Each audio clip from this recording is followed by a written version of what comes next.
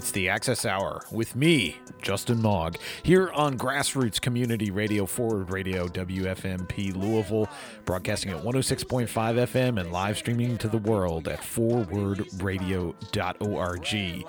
Forward Radio was there on the morning of September 7th when Extinction Rebellion Kentucky pulled together a coalition of community groups and experts for a We All Drink Downstream Day of Community Action and Education, part of a national week of coalition actions to let the Biden administration and representatives of the media know that the government needs to halt all permitting for new petrochemical facilities now. It was a national week of action that Louisville was a part of to end the petrochemical build-out in our country and especially here in the Ohio River Valley. We were delighted to be reporting from Riverview Park on the morning of September 7th, and we are delighted to share with you now the complete experience of this event. You may have heard about it on some of the local media stations. 3 television stations and WFPL were all there as well. You probably got a short snippet if you listen to them. You're going to get a whole hour here, and we're going to dive deep into these issues of water quality and how our reliance on petrochemicals and the petrochemical industry right here in Rubbertown, West Louisville, Kentucky, has been impacting all of our health and the health of the environment as well.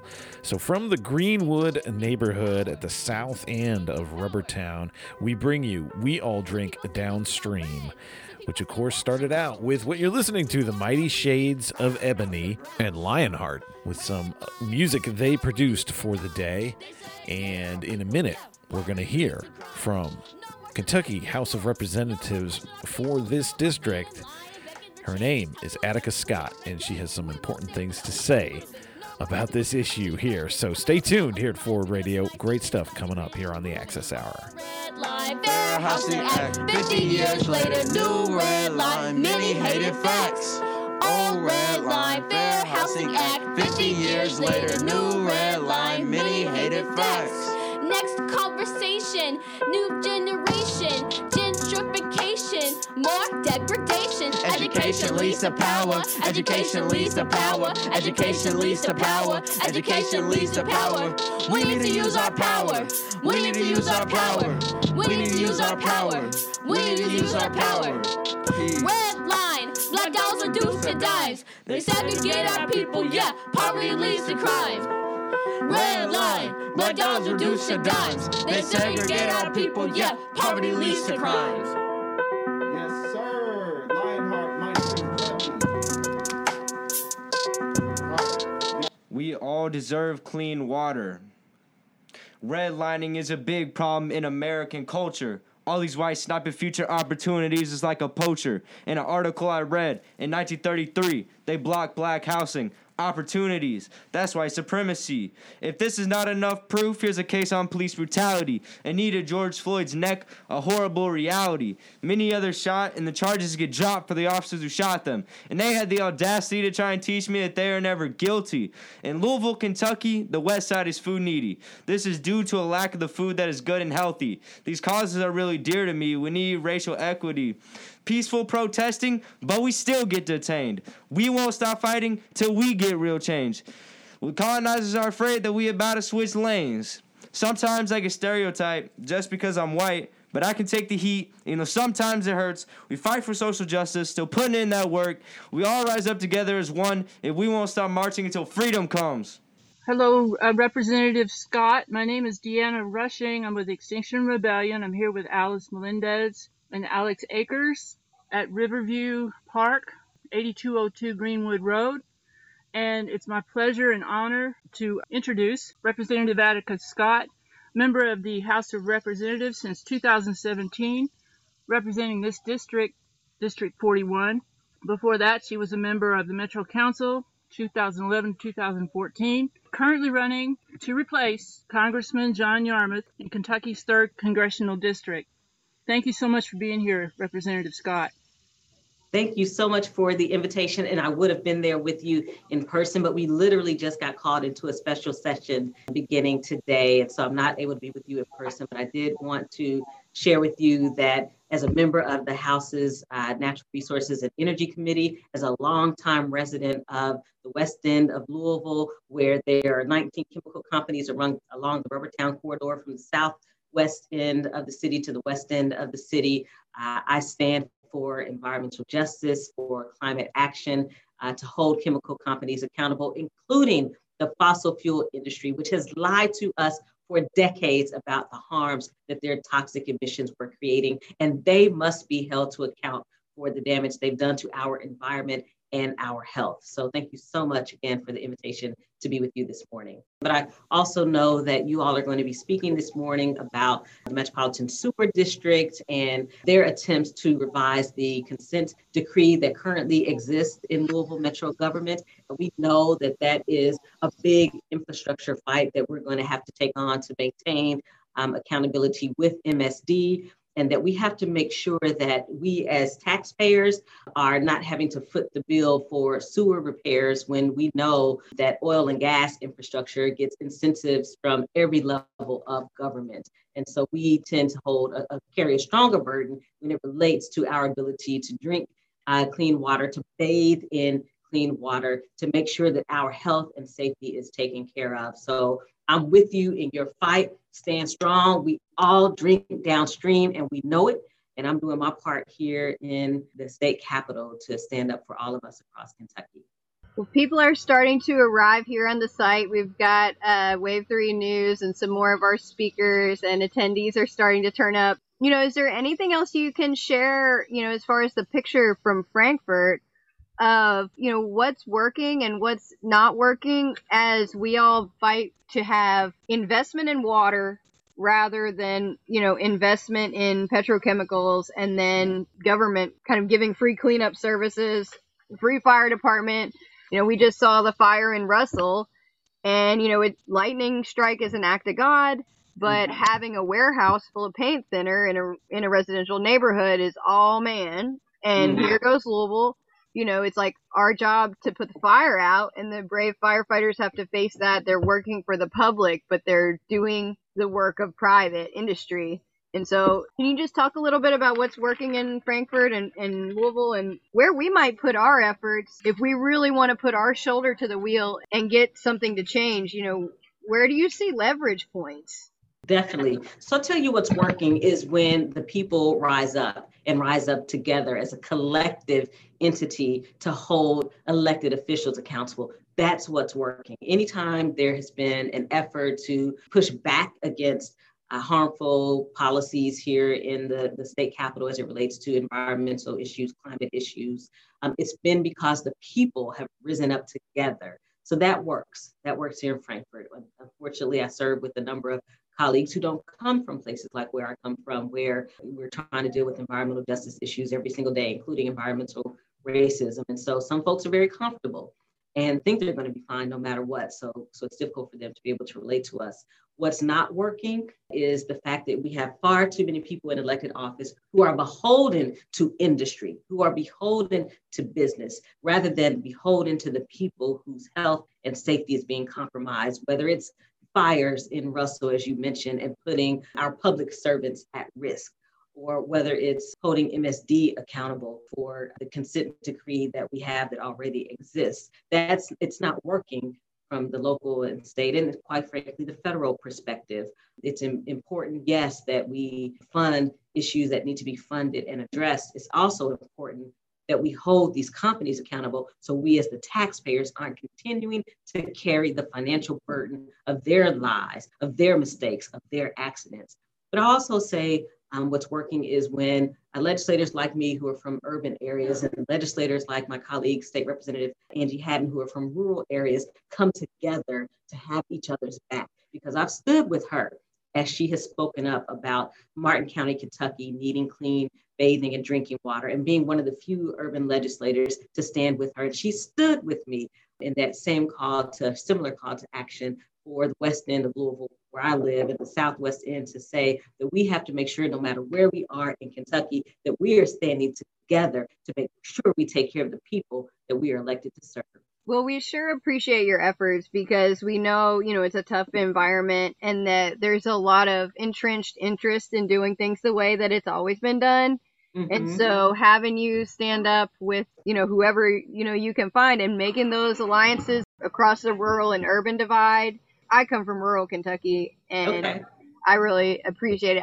I started organizing in Louisville because of the climate strike, but I'm coming from Paris, Kentucky. And we're having exactly the same thing. They've tore up all our streets to put in gas line. So Columbia Gas is fixing the gas line, but they didn't do the metro sewer at the same time. And there are people down my street who's, their sewer, it backs up. There's problems with the sewer in that town. And yeah, the investment, instead of being also just practical and trying to think about how to be the most efficient with our resources and saying, okay, we're going to tear up the thing, let's do both at once, you find out that, they're just investing haphazardly and with petrochem first.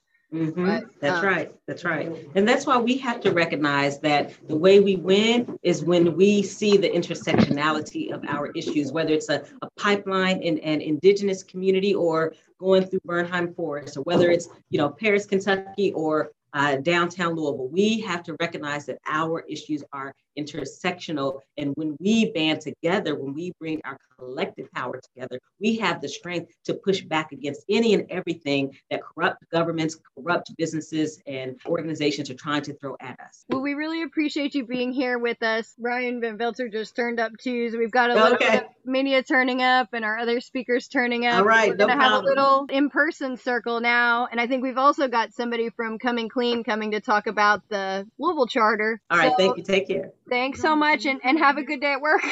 All right, bye, y'all.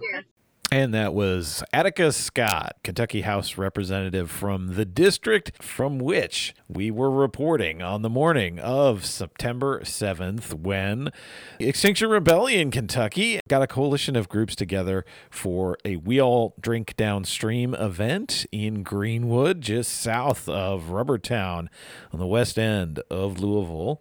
And I'm going to turn it back over to Alice Melendez from Extinction Rebellion Kentucky, who continued addressing the media. For investment in the Ohio River Valley to build another Cancer Alley, another major petrochemical development between Pittsburgh and Kentucky. So they've proposed ethane cracker plants. They're starting to build an ethane cracker plant outside of Pittsburgh. They've got another one which is financially on the rocks, but has a Korean investor, and they had been trying to build it on the Ohio side of the river. And over again, the government says, the Department of Energy does a massive study to say, invest in petrochemical industry. It's going to be the renaissance of jobs for Appalachia.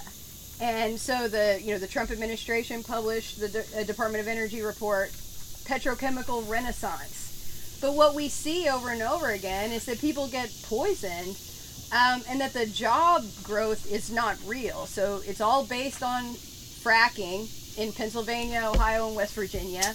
It's creating this massive amount of cheap natural gas, and they're trying to turn it into plastic so that the kind of wildcat natural gas producers don't go broke because their investors are fleeing, and real people on fence line communities like in Rubbertown experience the vapors, experience the poison in the water. Real people in Russell find a warehouse full of paint thinner burning in their residential neighborhood, and Louisville public firefighters have to put it out for the chemical company who decided to put it there.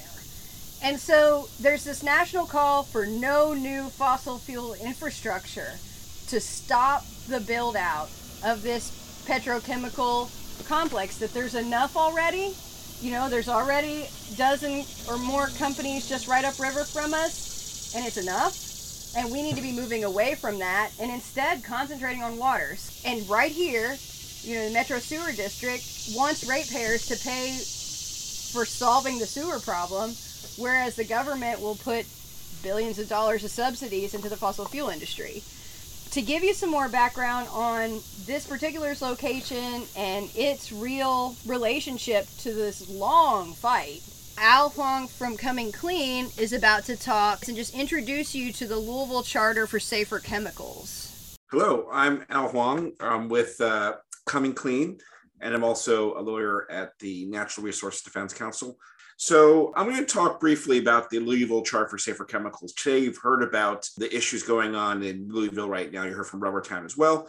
And I'm here a little bit to talk about what Coming Clean is doing with many of the organizations involved in this to kind of create a chemical policy future that, you know, instead of dealing with these issues kind of one at a time piecemeal, it's kind of a vision for how we see chemical policy that, you know, is inclusive, that respects racial justice and social justice as well. And so I'm going to walk through quickly what the Louisville Charter is, which recently there was an update. For those who are unaware, Coming Clean is a collaborative of hundreds of individuals and organizations that are united for a desire to create a comprehensive reform of the chemical industry. So it's no longer a source of harm. But I think more importantly, I think this is what the Charter talks about, and this is some of the issues that you've heard about today locally, is that you can't build a reform without kind of principles that are the foundation of the world that you're looking to create. So part of Coming Clean's principles in doing its work is to ensure that the work is done in a transparent way. It's collaborative, it's led by justice. It builds capacity of small grassroots frontline communities that are involved and on the front lines of the impacts. It believes in respect, inclusivity, openness, and accountability. And about the Louisville Charter, folks from Louisville, Kentucky, like Ebony Cochran, were involved in the creation of the Charter. So what is the Charter? In May 2004 in Louisville, Kentucky, grassroots groups organized with other grassroots organizations and environmental justice leaders from across the country to create a common platform for systemic chemical industry transformation. And really what it is, it's a roadmap for change, and it's become the gold standard for developing an equitable campaign around safer chemicals. So generally it has a large vision statement, and it's followed by planks. And what we call the planks are these main principles that underpin kind of what this chemical future looks like. And in 2004, when it was first written, there were 6 planks. There are now, after an update, 10 planks. And each plank has a detailed background paper that explains what the principle is and then provides examples of different policies that could be implemented to achieve the goal. The original charter was endorsed by hundreds of organizations and individuals, and we're currently in the process of getting endorsements for the new updated one. So what is the charter? I'm going to kind of walk through the different planks that are in there. The first one, this is a new one, is to address the significant impacts of chemical production and use on climate change. I mean, quickly, many people aren't aware of like the contribution that the chemical industry makes on climate change. One, through just the consumption of fossil fuels for energy use to make chemicals. It's a very energy intensive process, and fossil fuels are generally used as the source of energy. And in fact, within the chemical production sector and its contribution to climate change, it's the second largest industrial contributor to climate change. The second is that most chemicals use fossil fuels as feedstock, so as the building block to make the chemicals. So you have fossil fuels being used as the building block, and that's another huge contributor. If you look at the life cycle of chemicals and its climate impact, these impacts on its own are pretty significant. And then finally, many chemicals themselves that are generated and produced are themselves greenhouse gases, like fluorinated carbons, right? Those kind of chemicals themselves, when they get released into the atmosphere, are major greenhouse gases. And so the first one now is to address these planks. So when you're talking about climate change, we should talk about the chemical industry. And when we talk about the chemical industry, we should talk about what are its impacts on climate change. The second large principle that was added is to prevent disproportionate exposures and hazards and reduce cumulative impacts on environmental justice communities. So generally, disproportionate exposures are a statistical fact that if you are a low-income community or a community of color, more often than not, you will disproportionately be exposed to hazards related to chemicals, whether it's from the production, from the use to the disposal of these chemicals. They'll be on the front lines and disproportionately bear the burden of those exposures compared to other communities that are not low income or communities of color. On the flip side, too, of course, these same communities, they have a lot of the bad stuff, They also have a fair share of the good stuff like open space, green spaces, access to healthy foods, access to safe water, for example, transit, for example. And the other side of this too is to reduce cumulative impacts on environmental justice communities. So I think the science has really informed us on this, that these communities that are on the front lines of exposure and hazards and carrying those burdens don't only get exposed to one chemical, more often than not, it's multiple chemicals through air, through water, through the food they eat. And these multiple levels of exposure really have a cumulative impact that makes these communities particularly vulnerable. So if you're going to be talking about a holistic chemical policy framework, you can't do that without talking about the disproportionality of the exposures and the cumulative impacts on environmental justice communities. 3 is to require safer substitutes and solutions for a non-toxic economy. So the idea here are really underpinned by green chemistry principles that, if there's a safer substitute for a toxic chemical that's currently on the market, we should be using that instead of the more toxic one. And each of these have a background paper that explains in more detail what does that look like. But a primary huge piece of this is that we can't get to where we're trying to get to if we continue using chemicals that are known to be dangerous and there are known safer substitutes or solutions. Number 4 is the use of scientific data to support health protective policies and practices.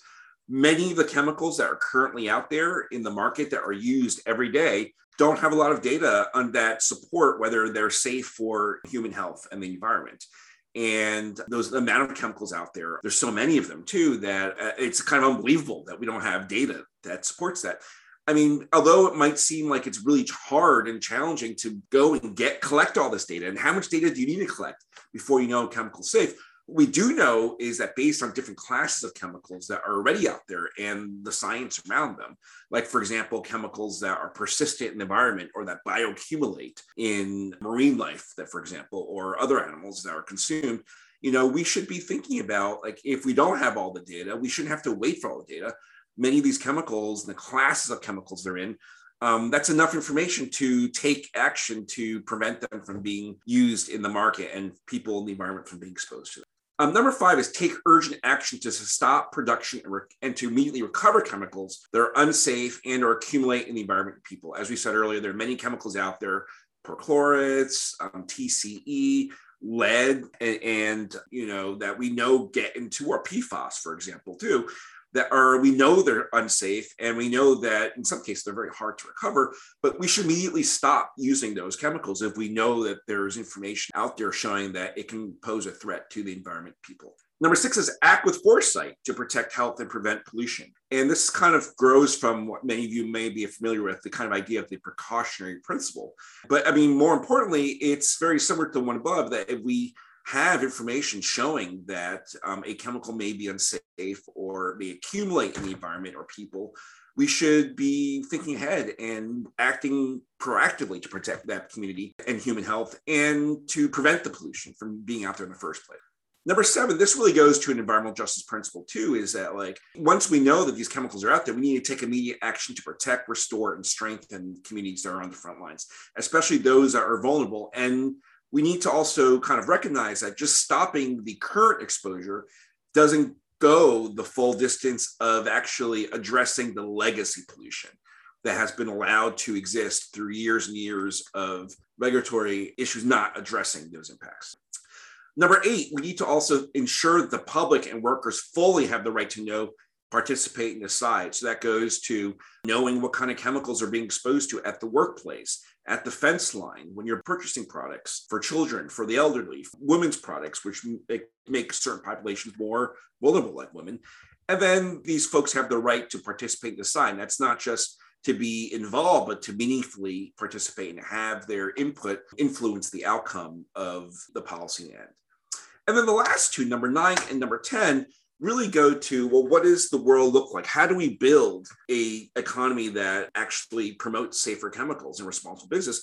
The first is to incentivize responsible businesses and safer chemicals, which also means the flip side of that coin is that we disincentivize many of the bad actors, like the many subsidies that the fossil fuel and chemical industry has that allows them to continue operating. I mean, those should not be our go-to kind of policy to really get to safer chemicals. We really need to incentivize and ensure that those that are doing the right thing, that are putting out chemicals out there that we said that are part of a non-toxic economy, those companies should be incentivized.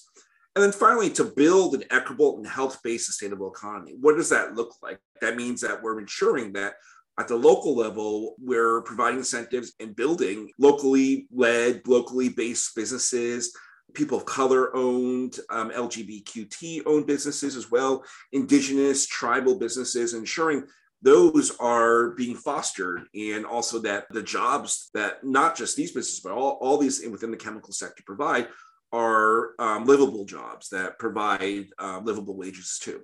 And if you don't have all those pieces, we can't get to the place that we want to get to.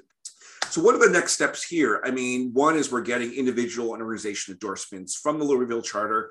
And currently we have over 60 mainstream, national, as well as grassroots environmental justice groups who have endorsed it. And we're seeking to grow that number.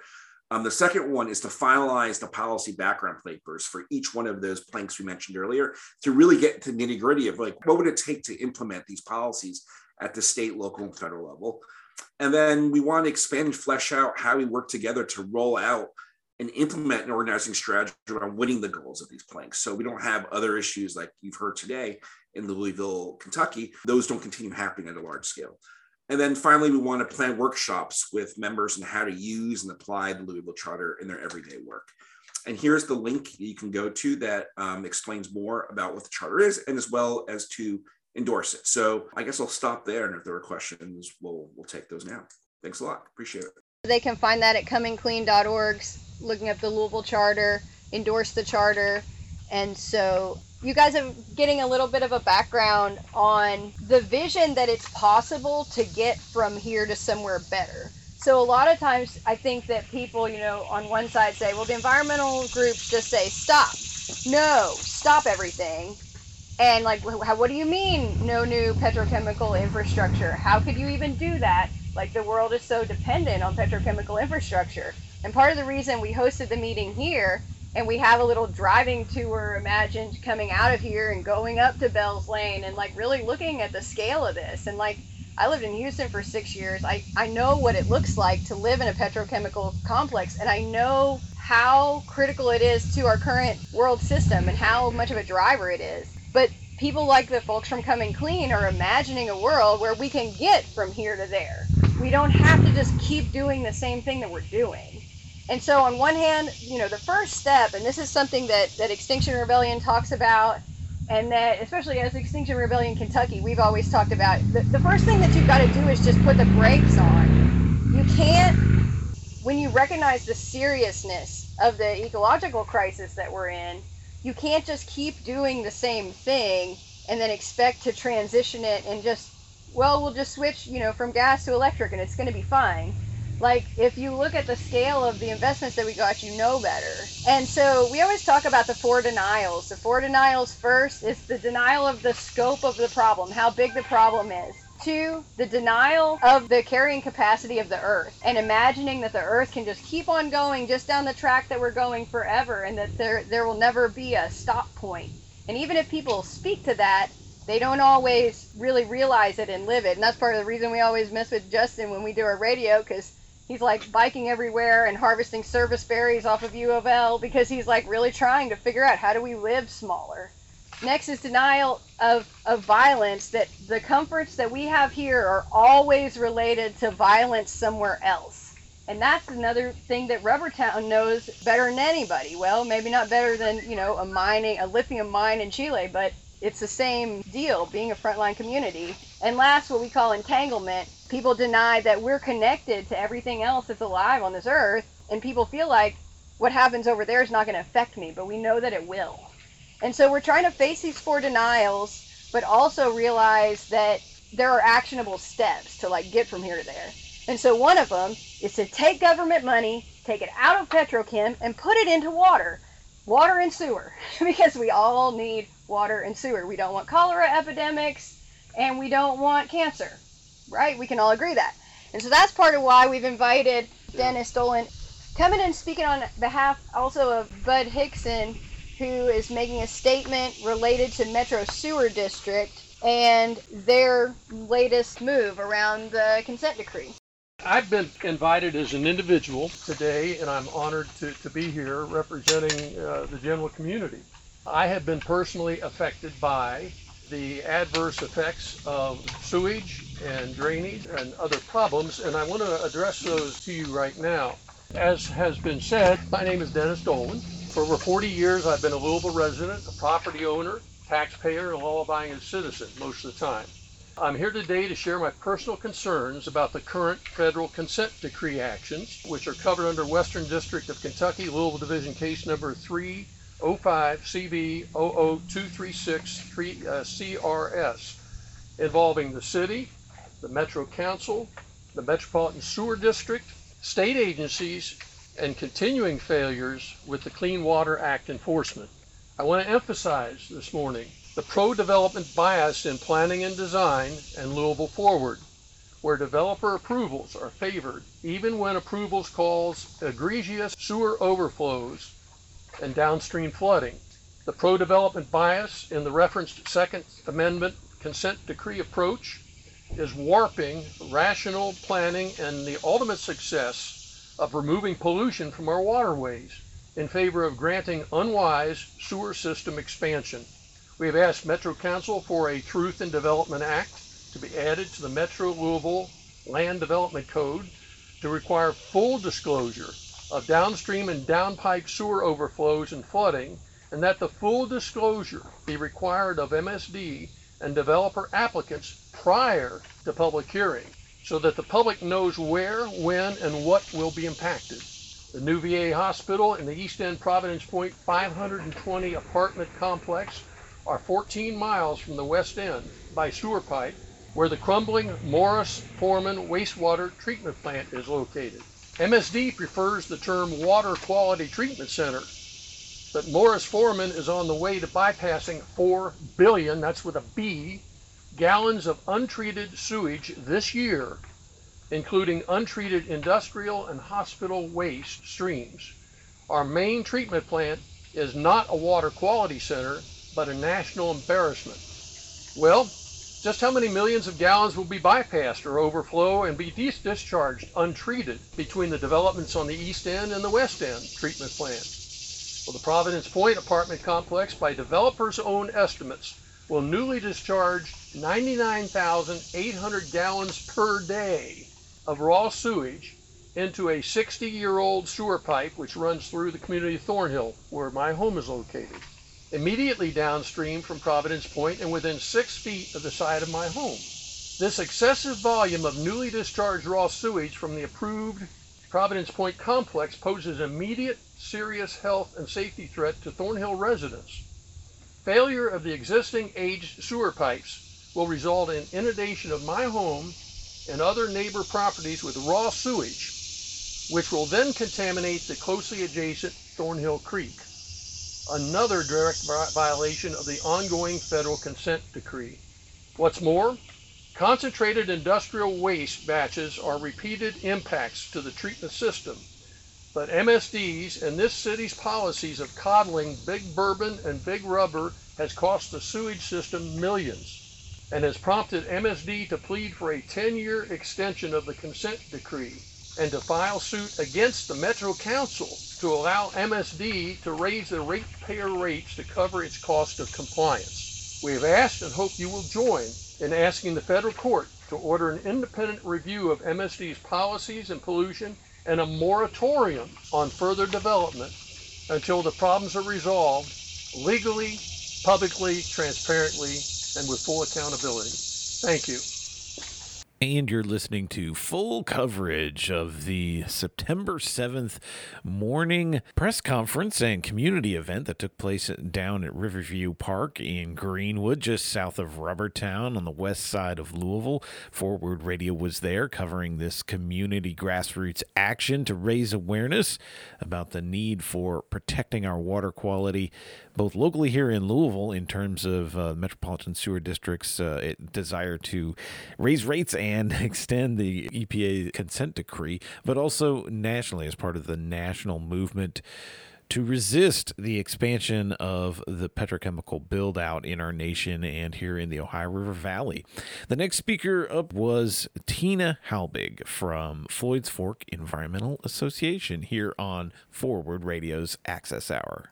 Hi, I'm Tina Halbig, longtime clean water advocate.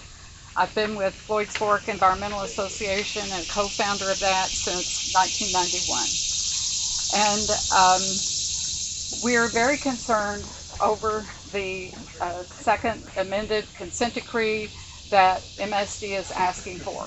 We also believe that the excesses in overflow are outrageous, as well as me getting a call yesterday of someone wanting to put a kayak that they found out that 17 million gallons in excess had been discharged from the Floyd's Fork wastewater treatment plant.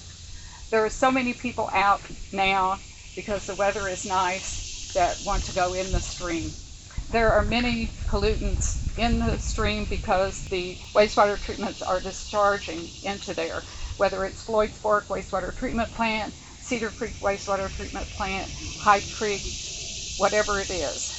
There are also pump stations that will continue to be put in Jefferson County. That would be a cost borne by ratepayers for the electricity, for the cleanup, monitoring, taking care of these various facilities. I've toured the Boris Foreman wastewater treatment plant 2 or 3 times over the years. It's really unbelievable the state that it's in and what they are asking, the financial costs that are being asked. There is something like 170 million, 190 million, 50 million. I mean, we're talking about almost $500 million. Now, where is MSD going to get that money? Well, they're bypassing Metro Council. They want to go to a court. They want to have a court order that they would no longer have to obey the cap.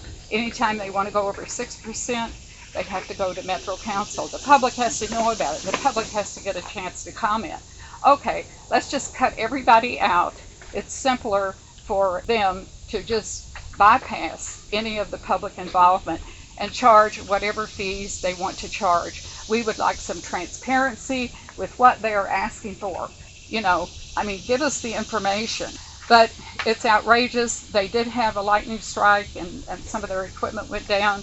The thing has been flooded. Apparently they didn't even have a backup generator. And anyway, in looking at the wastewater treatment plants and getting rid of several package plants over the years, Floyd's Fork Environmental Association and the United Nations Association of Kentucky are very concerned about PFAS. That's per and polyfluoral alkyl substances. These substances are linked to serious health issues. I encourage everyone to watch the movie Dark Waters with an S with Mark Ruffalo, and also encourage you to watch The Devil We Know, which is also a documentary about PFAS and PFOA. They know the health effects. In North Carolina, DuPont is paying to take care of those individuals that have the health issues. Not only will they take care of that, but they're going to have continuing medical care. And just think of all the health issues that we have here in Jefferson County. When we look at the West End, people there, it's been reported, are not living as long as the people in the East End. 10 to 12 years of life lost. The same is true of the PFAS chemicals. They're now found in 99.7% of all Americans. When a newborn baby is born, they have the chemicals in their blood. When a mother nurses her baby, it's in her breast milk. We are having all kinds of cancers, prostate, testicular, kidney, liver damage, you know, it just goes on and on. They're finding now more female firefighters with breast cancer. In fact, these chemicals were created in the beginning. It started with 3M. They were approached by the Navy to ask them to help because a Navy aircraft carrier had a fire that killed about 139 sailors who were in the bottom, and about the same number were injured. So they wanted to be able to put out fires quicker. But what's happened is we know that the PFOA and the PFOS that are in the firefighting foam, it has wreaked havoc with the firefighters. And what they are finding, the general president of the International Firefighters Association for 325,000 firefighters who are in the United States and Canada, is that occupational cancer is the #1 killer of firefighters. Not only the foam, but the turnout gear that they wear has Teflon sandwiched inside. Recently, I spoke with some state representatives and a legislative person for the Kentucky firefighters. And at the end of my presentation, the firefighter put his hands like this, and he said, you know, we were very narrowly focused. We were just looking at the foam and just looking at the gear we were wearing. But I made it clear to him that it is a much broader issue, and that when he goes home, he and his family are drinking the water, the Louisville Water Company water with PFAS in it. Now, Louisville Water Company will tell you that they have the best water. They have the best tasting water. They're detecting PFAS, but they don't have to report it. We've asked them to send it out with the bill, let people know what they're detecting in the water. But we will continue to ask that the Louisville Water Company remove the PFAS chemicals. We will continue to ask that the PFAS chemicals be removed from wastewater. If you can imagine how much Morris Forman is dumping into the Ohio River, and how many people downstream, whether it is their cattle or their horses that are drinking the water, whether it is the crops that they are irrigating. You know, we're all in this together, and it's going to take everyone. It's going to take people calling Congress, call the White House operator at 202-225-3121 and ask that H.R. 2467, the bill in Congress, H.R. 2467, PFAS Protect Act.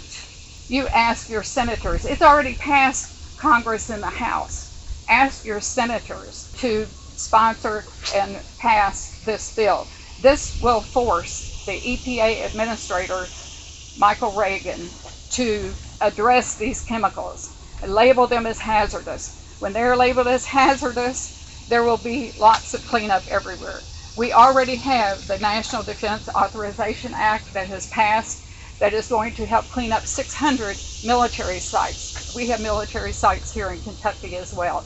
Not only will they clean it up, they're going to test the service women and men there, and they will follow them for 3 years afterwards. Generally what they find is the level goes down.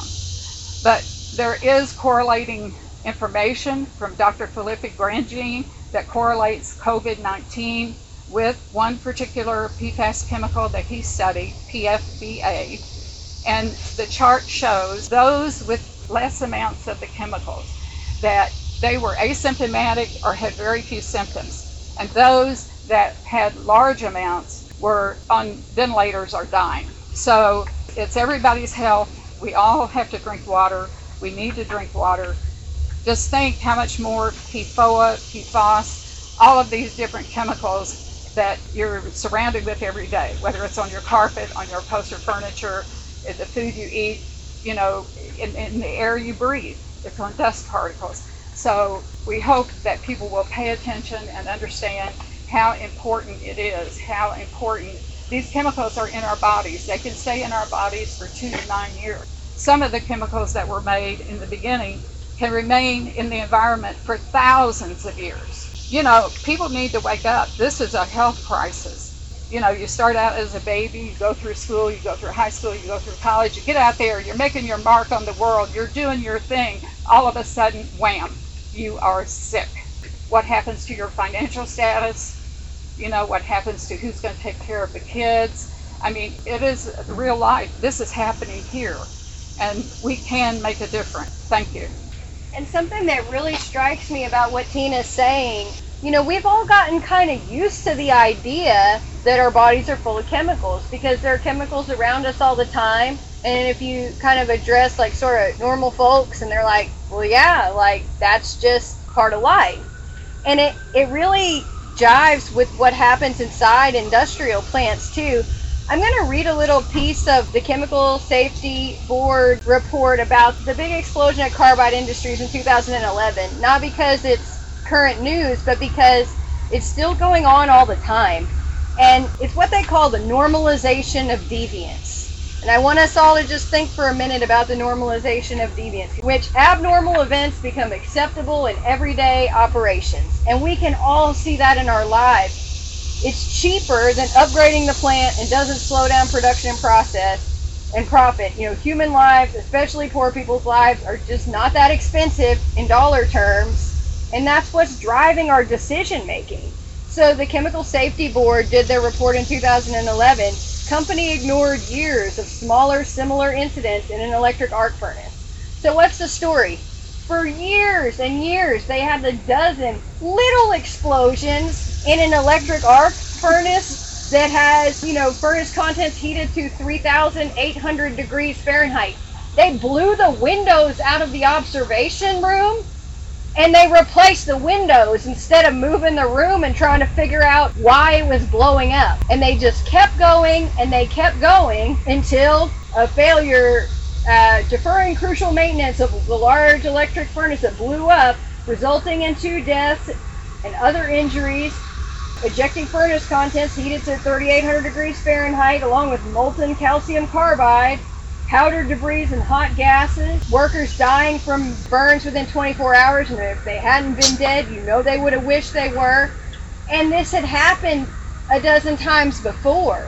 But as CSB chairperson Rafael Moreirazo said, this accident is literally a case study into the tragic, predictable consequences of running equipment to failure, even when repeated safety incidents over many years warn of impending failure.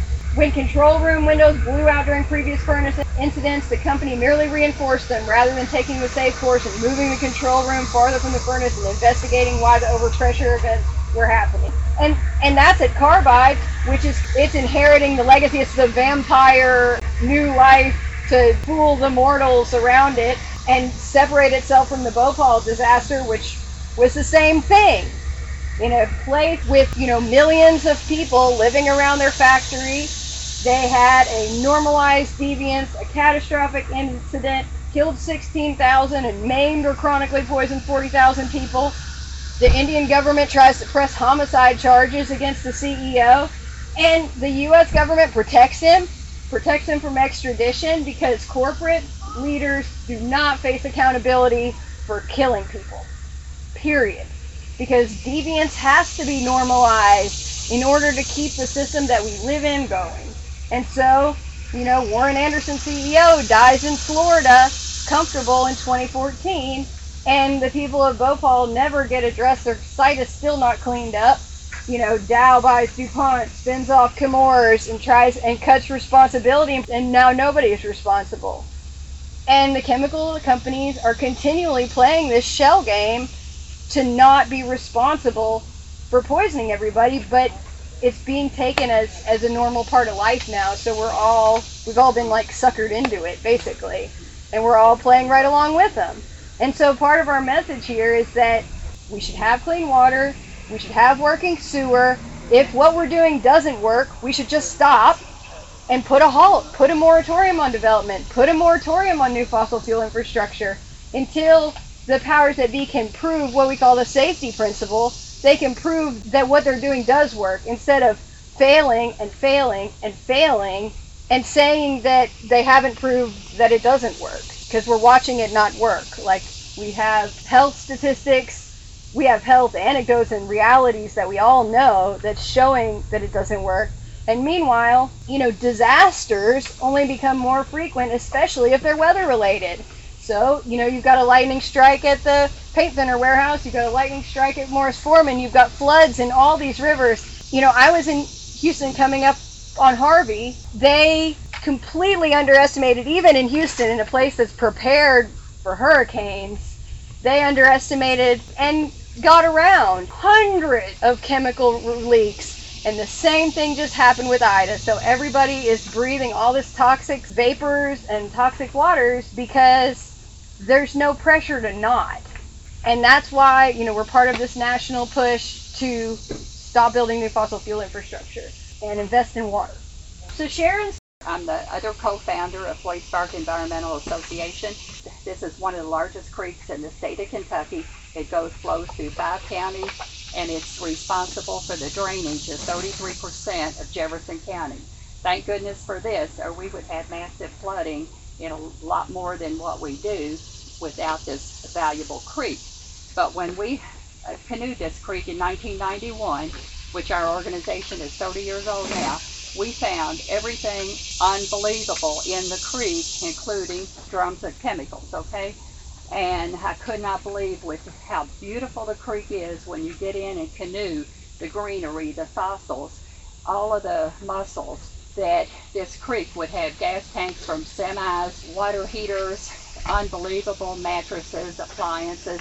So I sent out about 50 letters telling everybody from the governor on down, anybody in the blue pages, and what we found out is that the 8th District Commissioner said, what will you want to do about it? And I said, what can we do? We're just citizens. How can we get this big stuff out? And he said, we'll pay for the canoes if you all will get volunteers. And it sounds simple, and this worked out fantastic for 28 years prior to COVID. With COVID, we've had to put a halt on all of the cleanups, but we've taken out like over 200 tons of things from now. Instead of the big items, we have a lot of plastics, and the plastics are very, very bad because the microplastics are in the food we eat, the salt we eat, the beer you drink, everything has microplastics, which is very, very damaging to our system. And plastics, of course, are made from chemicals. And I have been in the healthcare industry for 60 years and 10 months now, and I have seen lots and lots of cancer from the diagnostic end. But the chemicals and the chemical pollution adds to all of this. And one thing that we would like for you all to do, and that is every chance you get, call and ask for the Louisville Water Company. We've already asked this, but there's no action. We've asked as the Metro Council, no action. We would like for them to set up the granulated activated carbon, GAC, and reverse osmosis, RO, filters that can reduce the PFAS substances and an ion exchange treatment. This can help all of us. If you already have cancer and you're going through treatment, hopefully having clean water to drink and to bathe in. And also the veterinarians that are involved with our group notice a high incidence of the animals involved with the bacteria as well as chemicals. We don't have like direct papers to prove that each chemical or each animal, but we know that there is a definite increase. And movies like Dark Waters, there's books, there's a lot of resources. If we had a list, the SDS system can show what damages and mutations can happen. Just like this virus that we are all exposed to now, the COVID, but we need to get rid of the chemical pollution too, and we need more help with that. Thank you all. Thank you all for being here. And Yes. You have a question? Yeah. Do you know why there's not a push to teach respect for the environment in the school system, and why it's not part of the academic process? You would think that if they did that to teach people and children, and I'm 46, I remember back in the day, the Do Not Litter campaign, and Give a Hoot, Don't Pollute. And that kind of stuck with me for whatever reason. Why we don't see more of that nowadays? Because you would think if you taught that, and people grew up with that, they might not throw the can out the car, or the styrofoam cup out the window. Well, and I've been blown away. My kids are 12 and 10, and so I've got kids in school right now, and they're showing them, they're talking about pros and cons of fracking with my son's class, and they're using a TV bit from 10 years ago. And the data's all wrong. Sure. Because they want to show, and I know the Kentucky Coal Association invested in making curriculum. So that was my kind of Yeah, point. the It's petrochemical the whole money thing companies pushing are to teach buying, that, right? and so they're using 10-year-old data Yeah. to say that, like, we're really not sure about the health impacts of fracking, when, like, now they've got, like, huge spikes in Ewing sarcoma Sure. in weird rural places where nothing else is going on But we're except not for showing frack that. waste, and they're not showing that Yeah. current news. They're showing a 10-year-old bit from CBS Yeah. about how maybe it's bringing jobs. And you can look at the ORVI, the Ohio River Valley Institute, and they did a piece about the job benefits of fracking and how much it's like actually helped anybody in those regions that are experiencing this chemical. And it was billed as like, it's going to be a great job creator, and that's what they're showing my kids. Sure. And the actual reality Sure. is unemployment is dropping because everybody's leaving the county. Sure. They're all moving Yeah. out. And like, that's not how you want to drop your unemployment. We see you, GOP. We see you. We see you. We see you. We see you, GOP. We see you.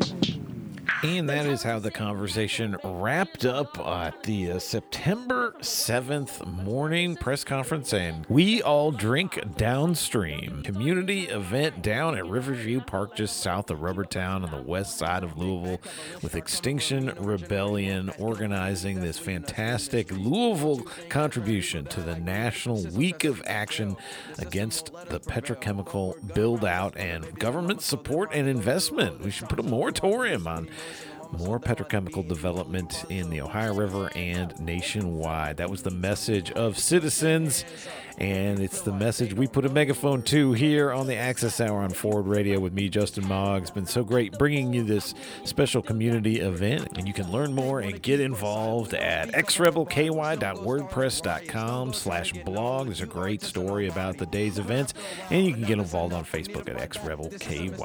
But I'm going to leave you with a little bit more of the Mighty Shades of Ebony and Lionheart with their original piece prepared for this great day here on Forward Radio.